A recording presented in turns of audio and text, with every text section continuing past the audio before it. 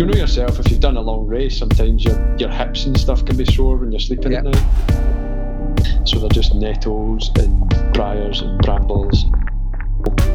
Length of that GPX that actually it made me a little bit disheartened, so I'm not looking any longer at the moment. I'm just section by section is the only way I can go. We reset and we start again tomorrow. Hello and welcome to this very special edition of the Pyllon Ultra podcast. I tonight will be speaking to my co-host Paul Giblin. So for those of you listening, Paul is currently 1 week into his End2End Trail endeavour, which takes in Land's End to John O'Groats all on trail, which is an epic undertaking in its own right. And Paul has agreed to have a quick conversation with me tonight to talk through how his first week's gone, how he's feeling, and just his reflections on the week gone past. So listen in, grab a brew and enjoy. As I said in the intro, we're here with Paul taking a break literally from his grueling event, and he's going to speak to us for this very special edition of the Pyllon Ultra Pod. So, hi Paul, you're looking chilled. Is that the word that was used to describe you just now? Yeah, good, because we're actually out the van and we're not in some muddy field or by the side of a road or whatever. We've got a cheap travel lodge tonight. We thought it was the right time to kind of do it. It kind of works for me to get a wee bit of work done and just to try and reset ourselves a wee bit. You know, it's really hectic just being on the move the whole time and then trying to find somewhere to stay and changing clothes. And we just built up like loads of dirty clothes and I've run out of socks now and stuff. So a wee chance to put on some fresh clothes, have a bath. There's got a wee mini bath in there, but it was amazing. It was the best bath I've ever had in my life. It says it all about, I guess, the journey you've been on so far when a travel lodge is now a line in luxury. It's absolute luxury, I'm telling you. Because we've both been sleeping in the van. So I'm sleeping in the upstairs bit of the van on a tiny, thin mattress. And you know yourself, if you've done a long race, sometimes your hips and stuff can be sore when you're sleeping at night. Chuck in a wee thin mattress on top of that and a sleeping bag and trying to get up onto the roof every night. To have a bed is going to be amazing. I almost imagine you're sleeping on the travel equivalent of 2 slices of rye Vita. That was what must be excellent. It gets slightly soggy in the middle. Brilliant. So listen, what I'll do is, just for the people who are listening to us, I'll just give you a kind of brief recap on where you're at, and we'll ask you some questions about the journey you've been on whilst you're sitting in the lap of luxury there. So as we speak, it is 6:30 on the 15th of August. So you're 7 days into the end-to-end endeavour. So you started on Monday the 9th and today's the 7th day. So just give us a kind of brief précis of the journey you've been on so far. Obviously, Gavin and I travelled down. We travelled down on Saturday, I think, before, and we slept somewhere near Bristol and then went down to Land's End on Sunday afternoon. So Land's End's a bit of a strange one. There's like a bit of a tourist attraction there, and it's not the best place in the world, but big car park, but you're not supposed to stay there overnight. Our plan was to park the van up there just so we're ready to go on the trail first thing in the morning. So a bit of drama there to start. We started at 7 o'clock or just after 7 o'clock on Monday morning. Had some kind of heavy rain overnight and it was kind of wet at the start as well, which is unfortunate, but you're straight on the Southwest Coastal Path there. I think the Southwest Coastal Path is much longer than the section that we were doing. I think it goes the other way past Land's End as well. But it's pretty spectacular right from the start, really. You're just on these incredible cliff tops, which you're along the cliff tops, then you're dropping down into a valley, back up again, and it's just that for whatever it was, 150 miles of up and down. So actually, when I look at the ascent figures on that, there's no big long climbs at all, but actually you were doing most of the days were 3,000 metres or 3,500 metres and stuff. There was quite a lot. It was quite rough, quite hard start to the whole endeavour. That's like the boxing equivalent of just being jabbed to death, isn't it? There's no hooks, no uppercuts, jab. And so after you've done the Southwest Coastal Path, you're absolutely right. It swings round and then comes across the south coast. But you're kind of heading, I guess you would be heading sort of east, kind of northish with there. Where do you end up after that? So once we left there, we went through a couple of towns, but then we were Exmoor National Park, which we were kind of through in a day, which was nice. It was a nice change for me just to get on some kind of boggy moorland. It felt like any change is kind of nice after a while. And then the last 2 days have been super tough. Like yesterday in particular was the toughest day I've had, even though on paper you'd have looked at it and thought, there's hardly any ascent. It's a straightforward day. You'll be done in no time, but it was just horrible.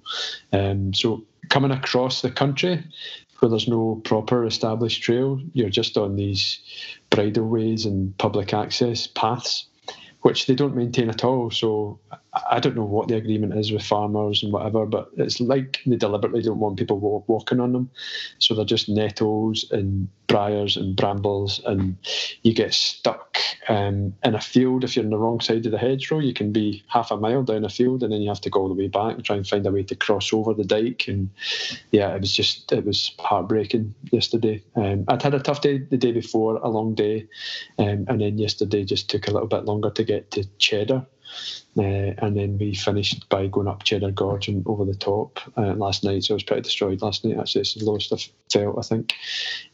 So I slept a wee bit longer this morning, and then we had a shorter day today so that we could get to this hotel and do a wee bit of work. And I felt pretty okay today. So we reset and we start again tomorrow. And I guess that's something you're probably going to have to learn as you go, Paul, about there can be an obsession with a plan here, right? But you've not had boots on the ground on a lot of this terrain before, so you're going to have to adapt as you go. And if that means you push because it's been better, or you pull back, and I guess you've just tried to make a sensible and wise decision. So just, I mean, when you're talking that through, you're obviously, you've anticipated going out on that day, yesterday and today, I guess, and you're thinking, right, I'm off the coast now, and the coast is, the coastal paths are going to be tough, right, because they tend to be rocky and those undulations. Yeah. But you were probably anticipating something akin to a nice Land Rover trail for the next 100 miles or something like that, and then you get hit with that. So what's been your biggest surprise as you've gone through this first? I don't know how far have you ran so far. Actually, that's probably worth checking. I think I had a quick look. I've not really been tracking total distance just because it's so big. You think I just avoid it. I just focus on what have I got left in this next section. But I think it's around 450 kilometres would be about right according to the guidebook. Now the problem I've had with the guidebook is the distances are not what is the reality of the distance as far as my Garmin is concerned, and you get to the point you kind of trust your watch and the distances feel about right. So the published distances in the book have been much shorter than the actual distances, which is frustrating. It's fine if it's just a kilometre, but like it's maybe been 20% on some sections, so you think you've got a 30 kilometre section to do, and it's 36 and 6k towards the end is quite a lot sometimes. It could be easy, yeah. Yeah, sometimes longer if you're climbing something like Cheddar Gorge and stuff to get out of it. And you were talking about the ascent. Is the level of undulation surprised you in this first week? Well, I saw the numbers certainly on the coastal path, but because, like you said, because it's quite rocky, it actually takes it out of you a fair bit, and because you can't get a good rhythm, whereas I'm used to doing much longer climbs that you can get into a groove for a while and it doesn't quite feel so bad. The section I did yesterday, I looked at it and I think the total ascent was like 150 metres or something, so it was nothing, and it was like a 40k section or something, so you're thinking, this is okay. But honestly, I would have traded anything. I would have traded Cape Wrath instead. Honestly, it's like, it's just heartbreaking. Every time you turn a corner, right, you've got to try and find this little stile which is just completely covered in nettles, and you're thinking, right, what field am I going to step into next? And some of it was like a cornfield that's 7 foot high, and I've got to try and get through this cornfield and just follow a line on my watch. And there's different access rules and stuff today. I actually had company today, so I had somebody running with me today, and we got to this part that you're supposed to go down the bottom of the field and then cross to the right of this field. There's a small, narrow channel that's covered in nettles and briars, and we get halfway up it, and it was impassable. It was totally impassable, right? So I said, we need to just step over this fence. I step over the fence, and the landowner is there, and she comes at me, James, like screaming at me, get off my land, and she was just gone wild, honestly. I've never seen anything like it. And eventually I kind of said, well, she screamed at me, like, I've got people here who are paying to be on my land. And I said, well, what money do you want from me to be on your land? I want to use 10 metres of your land because the path is impassable. She just wouldn't listen at all. It was just insane. No. So she was taking photos of me and stuff. If you see like a wanted poster with my face on it, that I did do that. I did step onto her land for about 10 metres and back off again. Okay, you better get up north as quick as possible where the extradition rules are different. And I guess that's probably a relatively new experience for you coming from Scotland, where you've got the right to roam, and generally speaking, there's clear and defined pathways across almost any bit of land you'll go on. Yeah.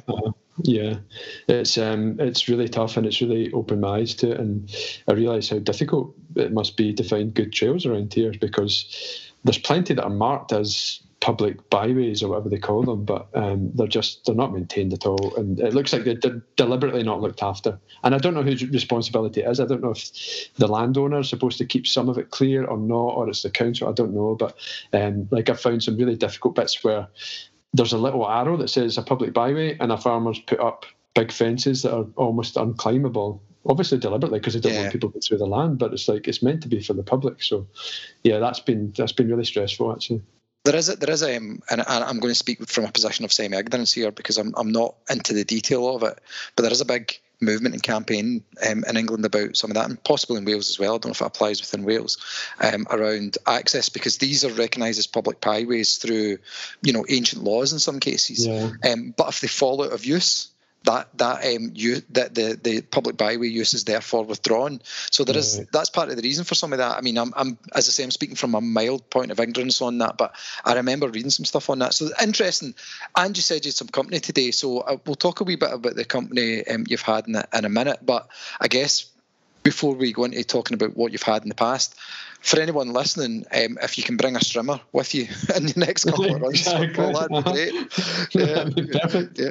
Doesn't matter whether it's Black & Decker or Flymo or whatever, we don't care, so long as it cuts the nettles. So community engagement's been really important for you, Paul. I mean, I've seen some great stuff on social media and some nice messages, and I know there's been a couple of people out with you. What's that been like? Because you're in a really remote part of the country, so has it been more digital engagement than physical engagement?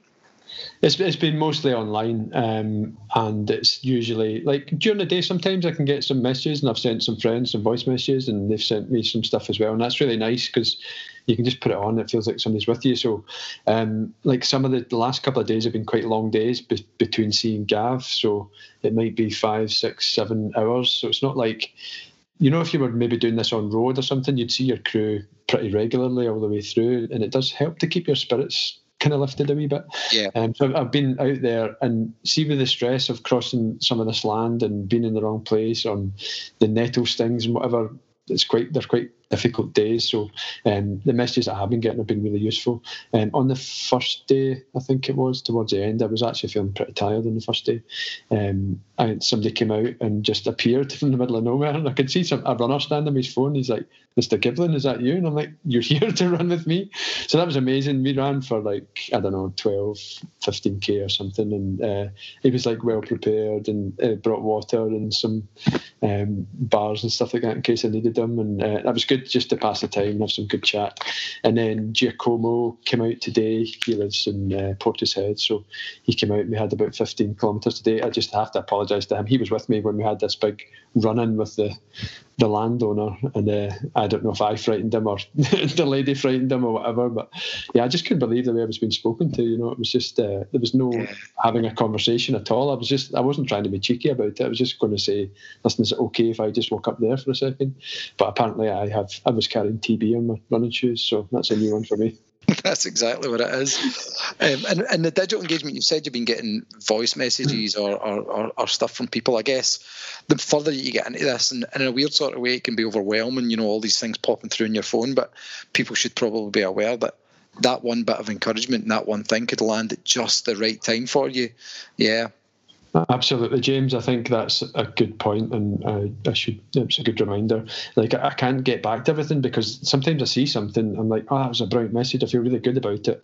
I put my phone back because I'm trying to get over a stile or get through some nettles, and then you're just into the rest of the day then. And then even last night was a long day and it was tough.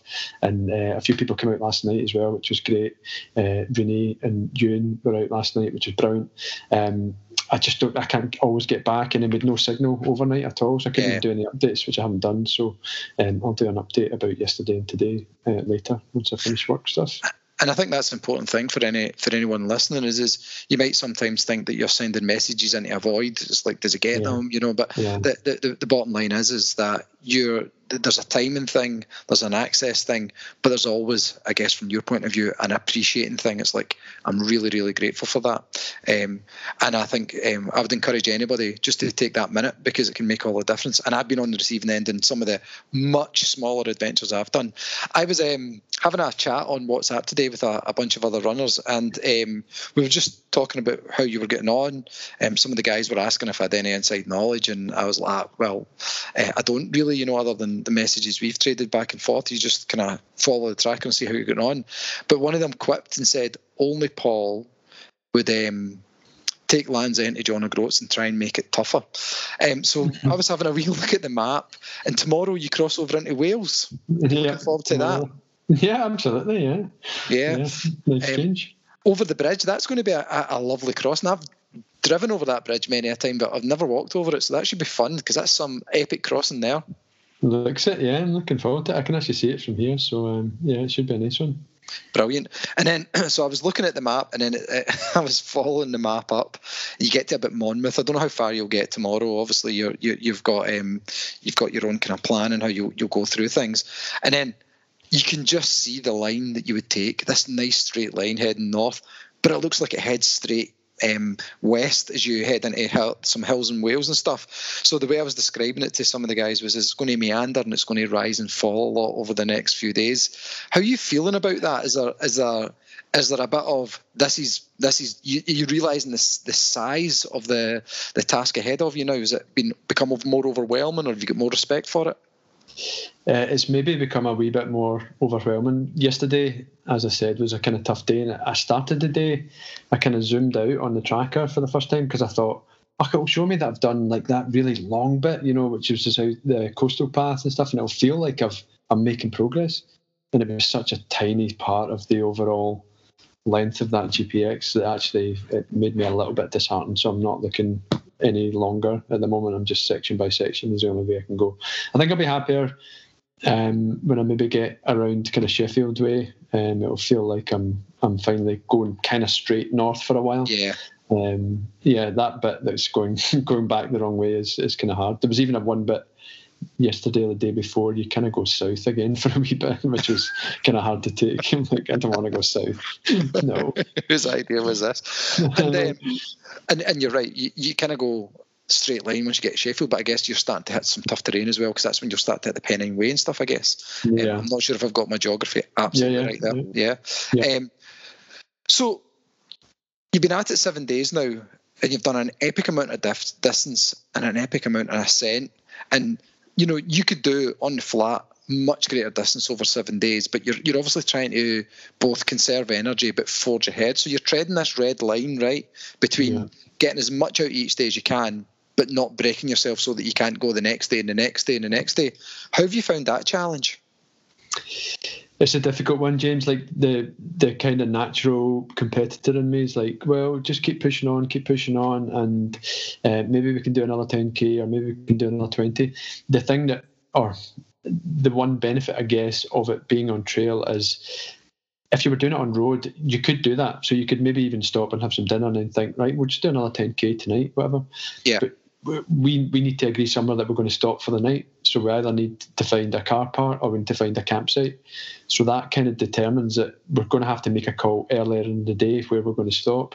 And we can't just then, it's not easy for us then to pack up the van again and do another 10k and then go and pick me up and take us back to the campsite and whatever. So that bit makes you have to commit like midday where you're going to finish that night, and it leaves us to risk. So the other night, whenever we've been trying to get campsites if we can, because it means I can get a shower, but the other night we were in wherever it was, Somerset or something, and it's all kind of farmland or whatever. We couldn't find anywhere, and it was late at night, so you're just at the side of some single track road in a wee lay-by, trying to get clean with some wipes and whatever, So as lorries come herring past as well, trying to get sleep. Yeah. So it might be a bit easier once we get towards like the Pennine Way, and they've got established trails. I think that kind of stuff might be a bit easier, I'm hoping. And you've said we a few times, so for anyone who's not aware, who's listening, Gav Bussey is crewing you. So Gav appeared on an earlier episode of the Pyllon Ultra Pod when we did the special on yourself and Graham's Cape Wrath FKT. So how much are you relying on Gav to help make some of those logistical decisions? Are you just asking him to give you a bead and you'll just follow, or is it a collaboration? Yeah, Gav's just doing an amazing job. It's like I realised what a big ask it was of me, because it's full time for him, and I know he gets tired, and I know he's probably getting fed up, because it's just like, well, I need to be there, and I need to get some tea and get sorted and get back out, and then Gav has to try and find somewhere for us to stay. He's thinking ahead about, right, supermarket, the van's really small, you can't buy like 2 weeks worth of shopping, it just doesn't fit in the van. So every couple of days he's trying to think of stuff. What can I give him at lunchtime? What can we have for dinner? What's easy but nutritious, and all that stuff.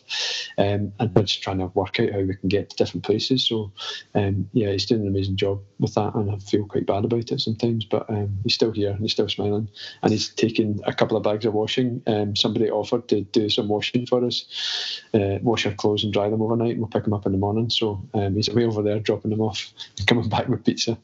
Brilliant. And do you not think, though, that that's a good mark there of how kind people can be when it comes to just offering help, like people turning up out of nowhere, landowners aside, obviously, but people willing to take that gear you've been meandering through that trail on and put it in their washing machine, put their hands on it and put it in their washing machine. How kind are people? Are you finding that as you go along? Yeah, people like that have been amazing. That's why I couldn't actually go and take it to him. I'd be too embarrassed, but Gav was okay about it. So he's away with 2 bags of washing, and Gav needs his stuff washed as well. It's like you try to travel light and not have every piece of kit that you've got, and Gav needs to change his clothes and stuff as well. So yeah, we've had a few kind of dirtbag nights that were not smelling the best, and I went down there to get my computer from the van, and it wasn't smelling the best when I stuck my head in. I really don't want to think about it. My office is bad enough when I'm in it for 8 hours a day, never mind some of the smells that'll be following you guys around. So as we said, you've been into this for a week now, and I guess you've talked about just the scale of it, the enormity of it is been amplified with some of the experience you've had, and I think you're doing well to manage some of the distraction techniques to put that to the back of your mind. What surprised you in a positive sense most in the journey you've been on so far, in terms of, might be something about yourself, or it might be something about the environment, but what has been like a oh wow moment for you? Environment stuff, like the Southwest Coastal Path, Cornwall stuff. I've never been down there, and I know I've seen pictures, and it's a beautiful place and great beaches and all that, but it's absolutely stunning, like really beautiful. Definitely worth a trip down there on holiday, although tends to get quite busy. From a personal side of things, it's like, particularly last night, it was the first night I finished that I just felt really tired and fed up and low, and I didn't want to eat anything. I didn't want to drink. I just wanted to lie down and was kind of had enough. So you can get to that point where you feel really low. And then I get up today and I get out of the van and walk over to the Portaloo, and my legs don't feel that good. My feet don't feel that good. And then within 10 minutes, I'm actually feeling like, well, I'm okay here. And then you get your stuff on, you go back out, and I ran okay today. I ran pretty well. So that's been happening day after day. I don't know if that's always going to happen, that I'm going to feel okay. If you get 5 or 6 hours sleep, then that's enough to help you recover. And I'm doing everything else I can to try and make sure I'm getting the right kind of foods and stuff to help me recover. But you can get to a point, is what I'm trying to say, that you're feeling like it's the end and it feels awful and you just don't want to do it. That can turn around quite quickly, and hopefully that will continue for now, because it's still a long way to go, and I'm trying not to think too much about how long. And it's amazing, though. We often say it, Paul, to some of the people we coach, that the mark of your fitness isn't often the times you run or the distances you run, but it's the speed at which you recover and you get to go again, which can happen in a moment or can happen over days as you're doing. So that's really heartening to hear. So, and you'll be relying on that resilience and relying on that power of recovery as you go, because there's so many things you're going to have to adapt to, and unforeseen events and uncontrollable events that you're just going to have to ride them and run them, in almost in a literal sense when it comes to the run stuff. So it's good that you're building some of that confidence in your body's ability to go again. I suppose one other thing I was really, really interested in, and you touched on it a wee bit there, was just how you're managing your recovery and your nutrition as you go from one day to the next, because that's got to be a tight turnaround and a critical part of your prep and your readiness for the next day and the next day. So what does that look like? What does it look like when you finish at night, you get to eat, you get to drink, and then you move to bed? What happens? Yeah, it's like a really short window. It's quite tricky. So I might be finishing at 8 or just before 8. By the time you get to the campsite, it's after 8. So you want to get in there and you want to shower and get some food quite quickly. It's a small space, so it's actually quite difficult to stretch out. If the weather's been good, we've had a couple of nights it's been good, I stick a rug out on the grass and I can stretch out a wee bit and move around a little bit. And then it's getting some food prep done. And remember, we've got dishes and all the mess that we made during the day, that Gav's made lunches and stuff like that. So it's a bit of a kind of tidy up thing to try and get prepared for the next day. I'll eat maybe not until 9:30 sometimes, and then I want to be in bed for just after 10 if I can. But the thing is, because you've been running all day and you've been on your own most of the day, you kind of don't want to go to bed straight away. You want to spend some time just chatting and forgetting about the running for a bit. So it's quite hard to try and force yourself to go to sleep at that point. And you're a wee bit buzzing as well because you've finished, and you maybe feel happy that you finished that section. So that's been quite tricky to manage. Last night was slightly different because I was feeling kind of burst. We both went to bed kind of early, and we made the call last night to take an extra hour in the morning and do a slightly shorter section today. So that actually, I thought the benefit of that shorter section today would be tomorrow. Actually, the benefit was today, because I felt a lot better running towards this place, thinking, well, I'm going to a hotel tonight and I'm going to be finished by 6 o'clock or whatever, and have a wee bit more time. So I think we'll probably have to do like one easier day a week, maybe, just get into that rhythm. And if we feel that we need to do more, then we just have to do more, I guess. And hopefully some of that benefit will roll over into tomorrow, right? Because, but it sounds like you've almost had this kind of psychological fill-up as you've kind of switched the anticipation of finishing to be something sweet, as opposed to something that feels like... it just feels like you're stopping to do a whole bunch of other work, stretch, food prep, maybe even your own work as well with your coaching clients and stuff. And see, when it comes to your nutrition, I'm assuming that you're really, really focusing on a good solid mix of healthy nutritional carbs and what have you, and then as much protein as you can get in as well, because obviously your muscles are needing as much recovery as possible. You don't have to promote that through your nutrition and the stretching and stuff you're doing, Yeah, pretty much. We're eating a lot of real food, really. Gav's been great, just making lunches and snacks and wraps and avocados and hummus and all that kind of stuff. And then we have like a really decent meal at night that we're just making in the van. So maybe pasta or gnocchi or some kind of stir fry and vegetables and all that, as much as I can. And then there are other stuff that I'm just taking for kind of calories, I've had a few vegan magnums, I must admit. which I can do just in one go now. Just out comes a stick. Some days. And getting some extra protein shakes in and stuff like that at night, some recovery stuff. During the day when I'm running, I've got some really good bars, like the Velo Forte bars are really tasty, and it's like full of good like crunchy nuts and stuff like that, which feel like you're eating something rather than just squeezing gels down your neck all the time. Yeah, gels are just a break glass option, aren't they? It's like they come last because I value my teeth. Is usually my thinking with that.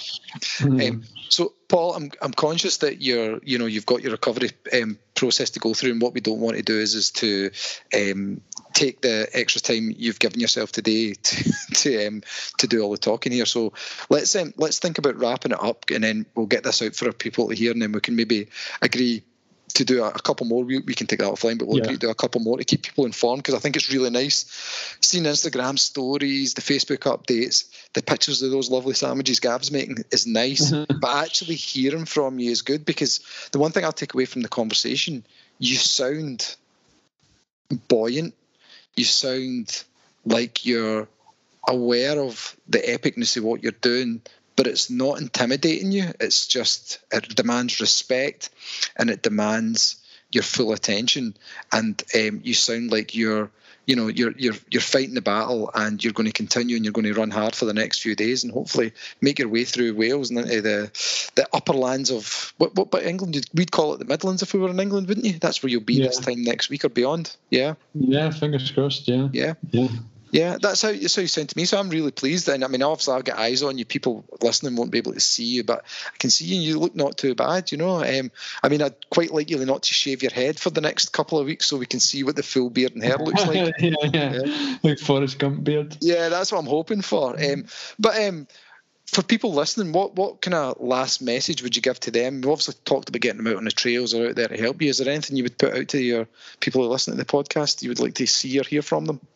Yeah, if anybody wants to come out and run a couple of miles or 10 miles or just wants to give me a bit of a shout on social media, it's hugely appreciated. I think it's quite important that we build community, and when you see community coming together and people connecting through the love of the sport, it's a really important part for me, and it's an important part in everything that I do. So even just sharing some time on the trails is great, or even just talking about it on social media. It's like stuff like this is more beneficial than all the other stuff that we've had to go through over the last 18 months, and all the negativity and worries and concerns and stuff. That maybe it's a kind of positive story. Maybe we're celebrating some of the amazing countryside we've got, nettles aside, nettles and dikes aside, but it's a great country to be part of and to run through, and to see how other people interact with the environment outside in their local areas is nice today. So there's a good example today, to getting a chance to run with someone who's local and getting some chat about another Roman fort, James, around Pass, which reminded me a lot of yours. Yeah. Oh, wow. They are all over the country, but I think ours is the most northerly Roman frontier in the UK, up where I live. I'm pretty sure. Cool. Yeah. I mean, it's not mine personally. As I was even telling, I was like, "Oh, James has got one of these." yeah, I've got one of them. It stretches all the way across the country. Yeah. Has he got a big Roman steel head? That's the question. No, it doesn't. Yeah. So listen, mate, it's really, really, really good to hear from you. It's good to see you and hear you looking so buoyant. You've covered an amazing amount of ground with an amazing amount of vert. You've fought through some tough times, but you've also had some good times. And I suspect the next the next couple of weeks is going to bring more of that. So we'll catch up again. We'll let people hear from you again in the next week or so, and we'll get this one out as quickly as possible for people to hear. Cool. So, thank you, James. Thanks so much. Thank you, Paul.